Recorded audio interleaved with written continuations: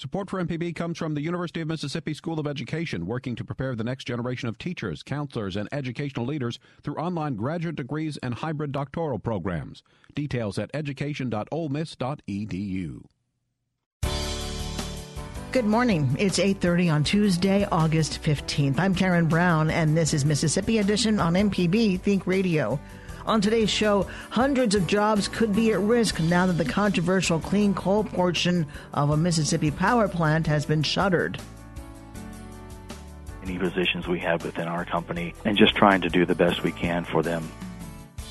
Here, a successful weight loss story from our State of Obesity series, how one woman got down over 100 pounds. A safety expert gives advice on avoiding the dangers of reckless driving around school buses. And a conversation on health care in Mississippi communities as health centers seek to meet medical needs. That's all coming up. This is Mississippi Edition on MPB Think Radio.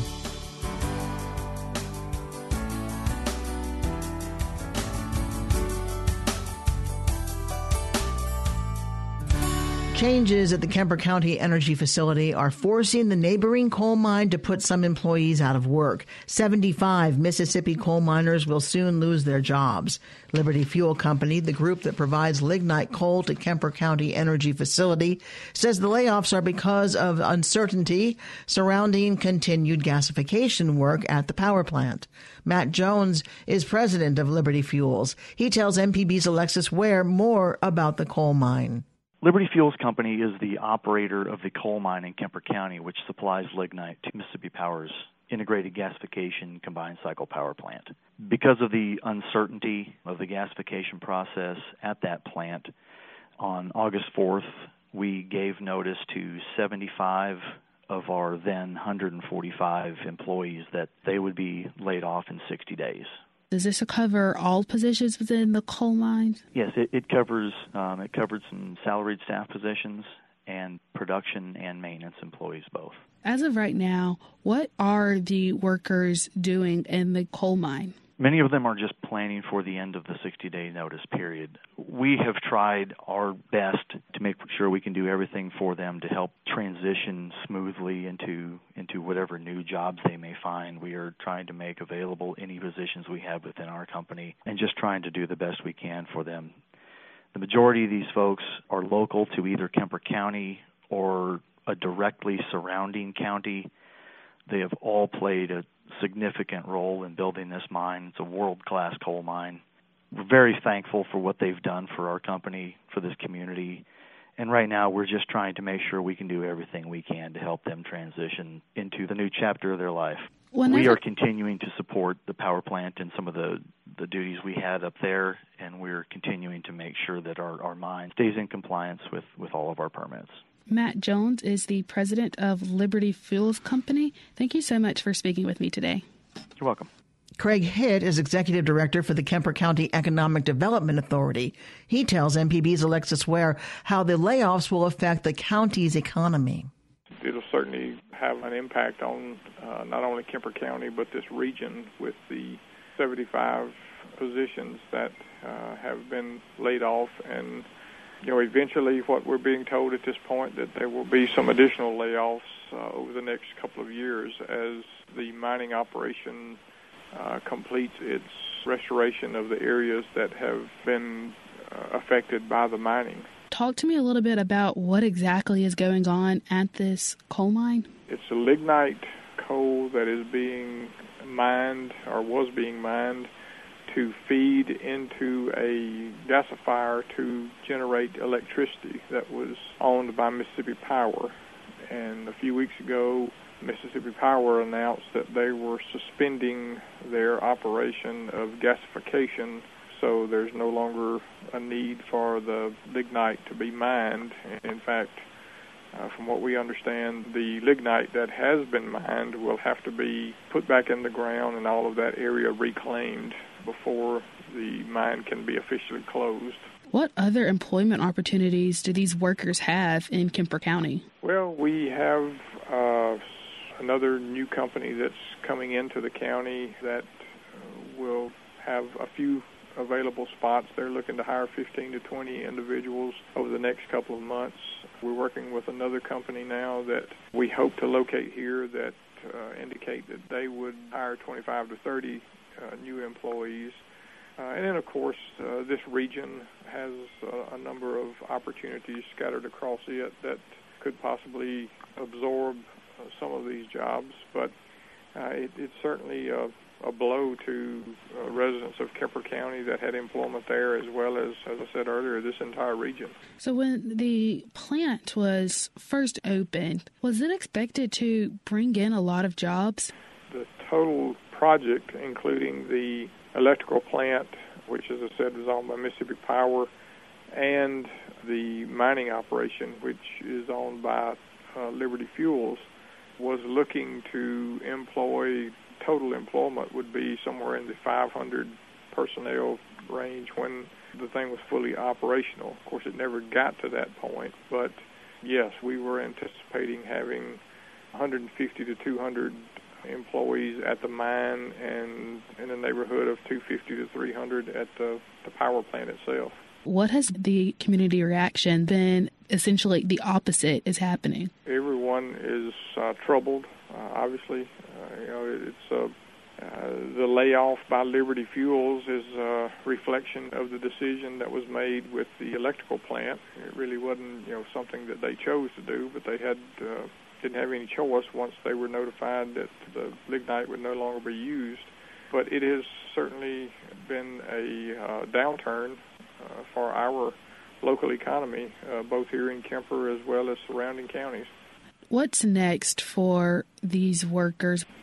We hope that we can continue to work with additional potential companies that will come into not only Kemper County but this region that would be looking to hire individuals with experience with heavy equipment and maintenance and those type of jobs that were available there through Liberty Fuels, as well as there's been a substantial layoff through Mississippi Power with individuals who were working there, as well as a good number of individuals who were working with contractors that were on site down there. This has been a big overall effect for the region, not only with any of the two major employers being Liberty Fuels and Mississippi Power, but also for these additional contractors that had on-site abilities to continue to work and maintain and work the individuals that were employed by them. Craig Hitt is the Executive Director for Kemper County Economic Development Authority. Thank you so much for speaking with me today. Thank you, ma'am. Mississippi Power has suspended the gasification portion of the plant. A decision whether to make that suspension permanent is due in October, according to the company. Coming up, In It to Lose It, a Mississippi woman's decision to beat the odds and lose the weight. This is Mississippi Edition on MPB Think Radio. On the next In Legal Terms, my guest will be Professor Kathy Janesy from the Mississippi School of Law. Professor Janesy teaches law school classes on water law, agricultural law, and fish and game regulation, among others. She's also been a research analyst for U.S. Fish and Wildlife Service. Along with Professor Richard Gershon, they'll take your fish and game questions. Join me, Liz Gill, for In Legal Terms, today at 10 a.m. on MPB Think Radio. This is Mississippi Edition on MPB Think Radio. I'm Karen Brown. Heaven Nunley weighs more than 100 pounds less than her top weight of 311 pounds. Her success story is part of our new series, State of Obesity. Nunley had recently graduated from college. She was back living at home, looking for jobs, and passing the time by eating. She eventually decided to have weight loss surgery to help gain control of her increasing weight problem. She tells MPB's Alexis Ware about the moment that tipped the scales. Literally, I sat at home every day in front of my computer, eating and applying for jobs. That's all I did all day. It really just hit me. I was in Walmart. I never forget it. I was in Walmart with my mom, and she was like, we need to buy a new scale. And she was like, just step on it just to see how much you weigh. I was like, yeah, I'm like 270, 280. That's where I've been. I got on and said 311, and I had never been 300 pounds in my life. So that's when I just knew, like, yeah, this is out of control. You need to do something. Seeing the scale, it says 311. What do you do after that? I really got committed to working out, doing better for myself. Like, I literally got on Pinterest and found just little workouts I could do at home. I started running in my community. I started, even though I was living at home with my mom and she typically cooked, I made sure that I cooked something for me. I didn't use that as an excuse saying, well, you know, I have to eat what she cooks. I made it my business to cook what I needed to eat. And eventually I moved out with my now fiance. We moved in together, and I had control over it then. It wasn't an excuse anymore. If it was bad and I ate it, it was because I cooked it. And did you start to see results after that, changing your diet and just exercising? A little bit. And, along with that, that's when I decided I was going to have my surgery, because I had tried everything over the years, Weight Watchers, just doing keto, anything that you can think of, I tried it. And I knew that if I just really wanted the results that I needed, that I had to do something drastic. So at that time, I knew that state jobs had started covering them with the insurance. So that's what I did. I applied for only state jobs, and I ended up getting one. And as soon as I started, I went to my seminar to start my process for my weight loss surgery. And I mean, a lot of people have a lot of misconceptions about it, thinking that, once you get the surgery, you don't have to do anything different, when you have to do everything different. You have to change literally everything about your thinking, everything about how you think about food, what you think about exercise, what you think about everything. So I knew that up front from having close people who had the surgery. So I was just trying to prepare myself prior to getting it, to make those changes, just to make sure I would be successful. After the surgery, what were those first couple of weeks like? You hear horror stories. Like, I was just prepared to be in the worst pain of my life. But actually, I wasn't. Like, it was uncomfortable, of course. I mean, they're rerouting your insides. But, I mean, discomfort was minimal. I had my surgery at 6 o'clock that morning. 6 o'clock that afternoon, I was up walking. I went home 3 days later, and right after that, I was going outside walking.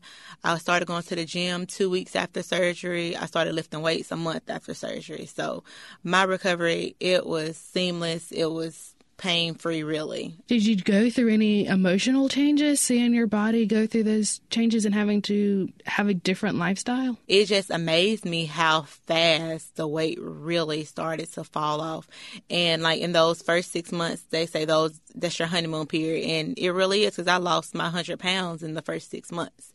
And so it was more amazing than anything. And I think how I was preparing myself for it. So it wasn't any real emotional changes for me, because I was ready for it. How did your family deal with this? Were there any conflicts of interest with the culture of your family? Nobody wanted me to do it. Nobody at all. Not my mom, not my dad, not my fiance. No one wanted me to do it. They were all like, everybody would say, you didn't look big enough to do it, or, you can do it on your own, and stuff like that. And I took it into consideration, but at the same time, I didn't do this for anybody else. I did it for me. And after I did it, they're like, I'm glad you did it. How have you been able to maintain your weight loss? I keep my diet. I keep my strict diet, and I work out 4 to 5 days a week.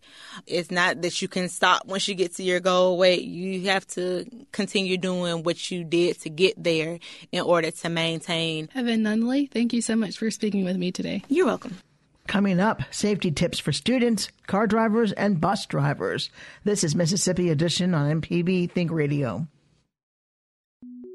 Podcasts of your favorite MPB Think Radio programs are available now. With any podcast app, you can search, subscribe, and never miss a second of MPB Think Radio.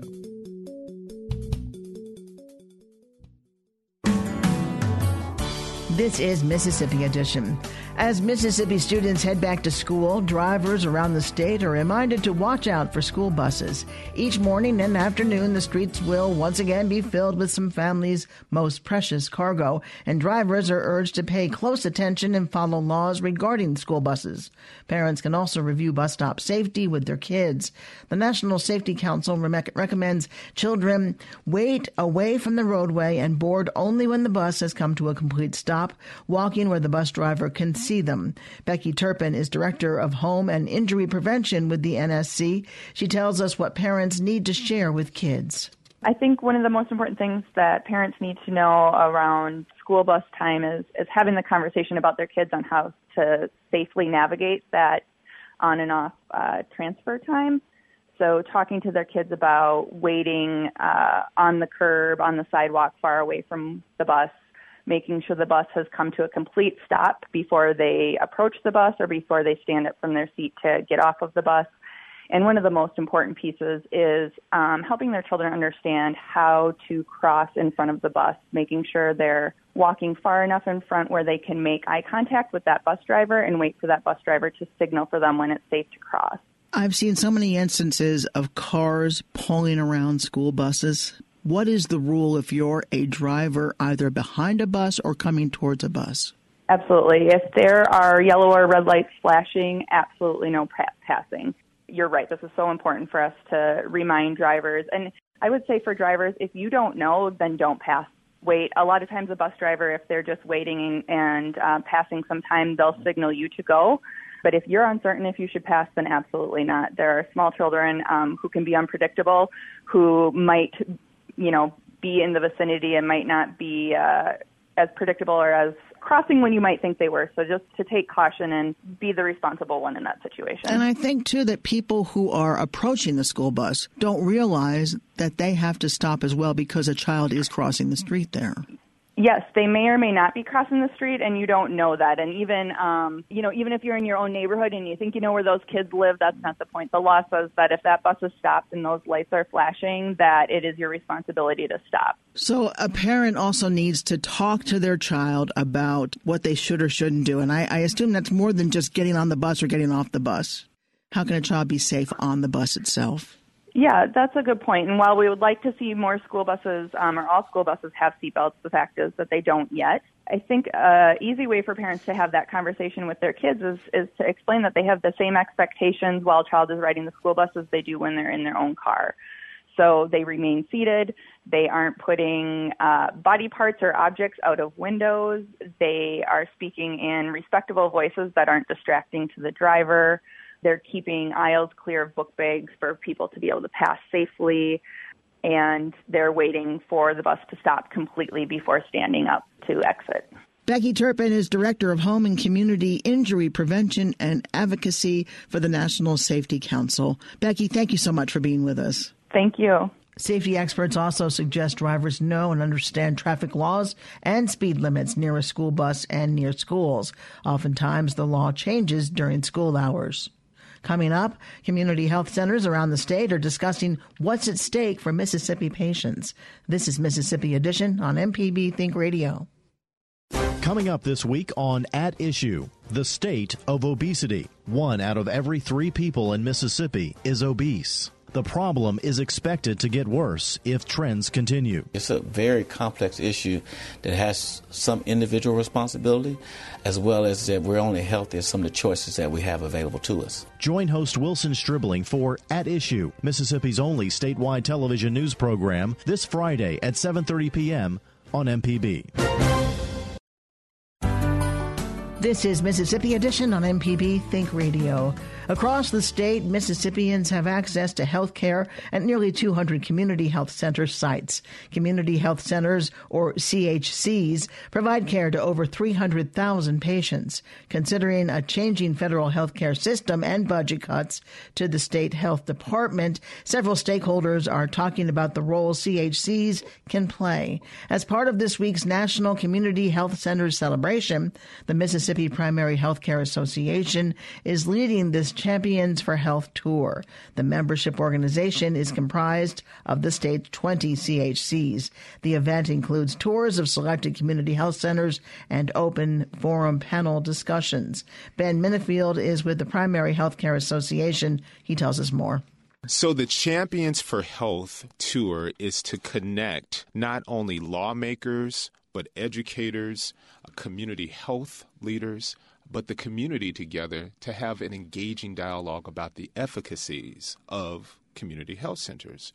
Most people don't know that the first community health center in the nation was in Mound Bayou, Mississippi in 1964. And it was born out of sheer need based upon civil rights issues, yes. But health rights issues were just as important. People in Mississippi have been suffering quite a bit because of the reality of poverty. And then health care is right there at the top of the list. And so this listening tour is a way for us to talk about not only how education and also public policy align as it relates to treating people and making sure that population health is a priority, but it gives us an opportunity to build relationships. Now, is it also an opportunity to educate the public about the health centers in the state? Absolutely. So the Mississippi Primary Healthcare Association actually represents the 20 community health centers that serve over 300,000 individuals. We want patients, or better yet, the public, to understand that you don't have to resort to just the hospital. Community health centers have a special place because no matter what your income is, community health centers are here to serve. Now, there is a process that is known as the sliding fee, which basically means based upon your income, you will be charged a certain fee, but you will not be denied. They're very comprehensive. So no matter if it's dental needs or mental health needs or, of course, your primary health needs or even something as important as transportation, community health centers are there to actually serve the people. Now, what about preventative care? Because community health centers is where you can go to keep from getting diabetes this is true. Or heart disease. This is true. So it's an educational facility as well. Well, if you notice, when we talk about the ancillary services, health education is at the top of the list. What can we do to best address an issue before it becomes an issue? Well, it's education. There are many new initiatives that the community health centers are seeking to launch, and that's why this Champions for Health tour is so important as well. Opioid addiction, for an example. Director Dowdy is going to be a part of this tour as well because we realize that the mental health issues, especially as it relates to medication management, is a huge priority. Community health centers have the capacity to best address those kinds of issues so that the patient is just not a patient. And so by working with law enforcement, we don't want to put people in jail. We want to treat the condition and get individuals off of these drugs. Same thing is the case with hypertension. If we can help regulate an individual's diet or nutrition, we can help to actually address the issue of hypertension or diabetes. When I was younger, there was a family physician. Yes. The doctor treated the babies. Yes. To the grandparents. Absolutely. Is that similar to what a community health center can do? That's exactly what community health centers can do, from infancy to the grandmother, the grandfather. And that's what we want people to understand. By taking more of a communal family approach, we can actually attack some of the other issues that plague the state of Mississippi. This week is National Health Centers Week. In Mississippi, we've chosen to do the Champions for Health Tour. Our next event is on Wednesday, August 16th, in Cleveland, Mississippi, at the Mississippi Grammy Museum. That's going to be from 5 o'clock to 7 o'clock. And then on Thursday, August 17th, we'll be at Jones County Community College from 5 o'clock to 7 o'clock p.m. as well. Again, we'll have special guests there. The lawmakers of the state of Mississippi are very important in this equation, not only because of the fact that they control the state budget, but it's important that they understand the power of community health centers and the fact that we need their continuous support. But of course, we'll also talk about how we can have or form collaborative partnerships with the Department of Education for after-school programs as well, youth mentoring, as well as focusing on teaching health literacy to young people as well. But the sharing of information is very, very powerful in this equation as well. Ben Minifield is a consultant to the Mississippi Healthcare Association. Ben, thank you so much for coming in. Thank you. Thanks for listening today. Join us again tomorrow morning at 8:30 for the next Mississippi edition on MPB Think Radio. Support for MPB comes from the University of Mississippi School of Education, working to prepare the next generation of teachers, counselors, and educational leaders through online graduate degrees and hybrid doctoral programs. Details at education.olemiss.edu.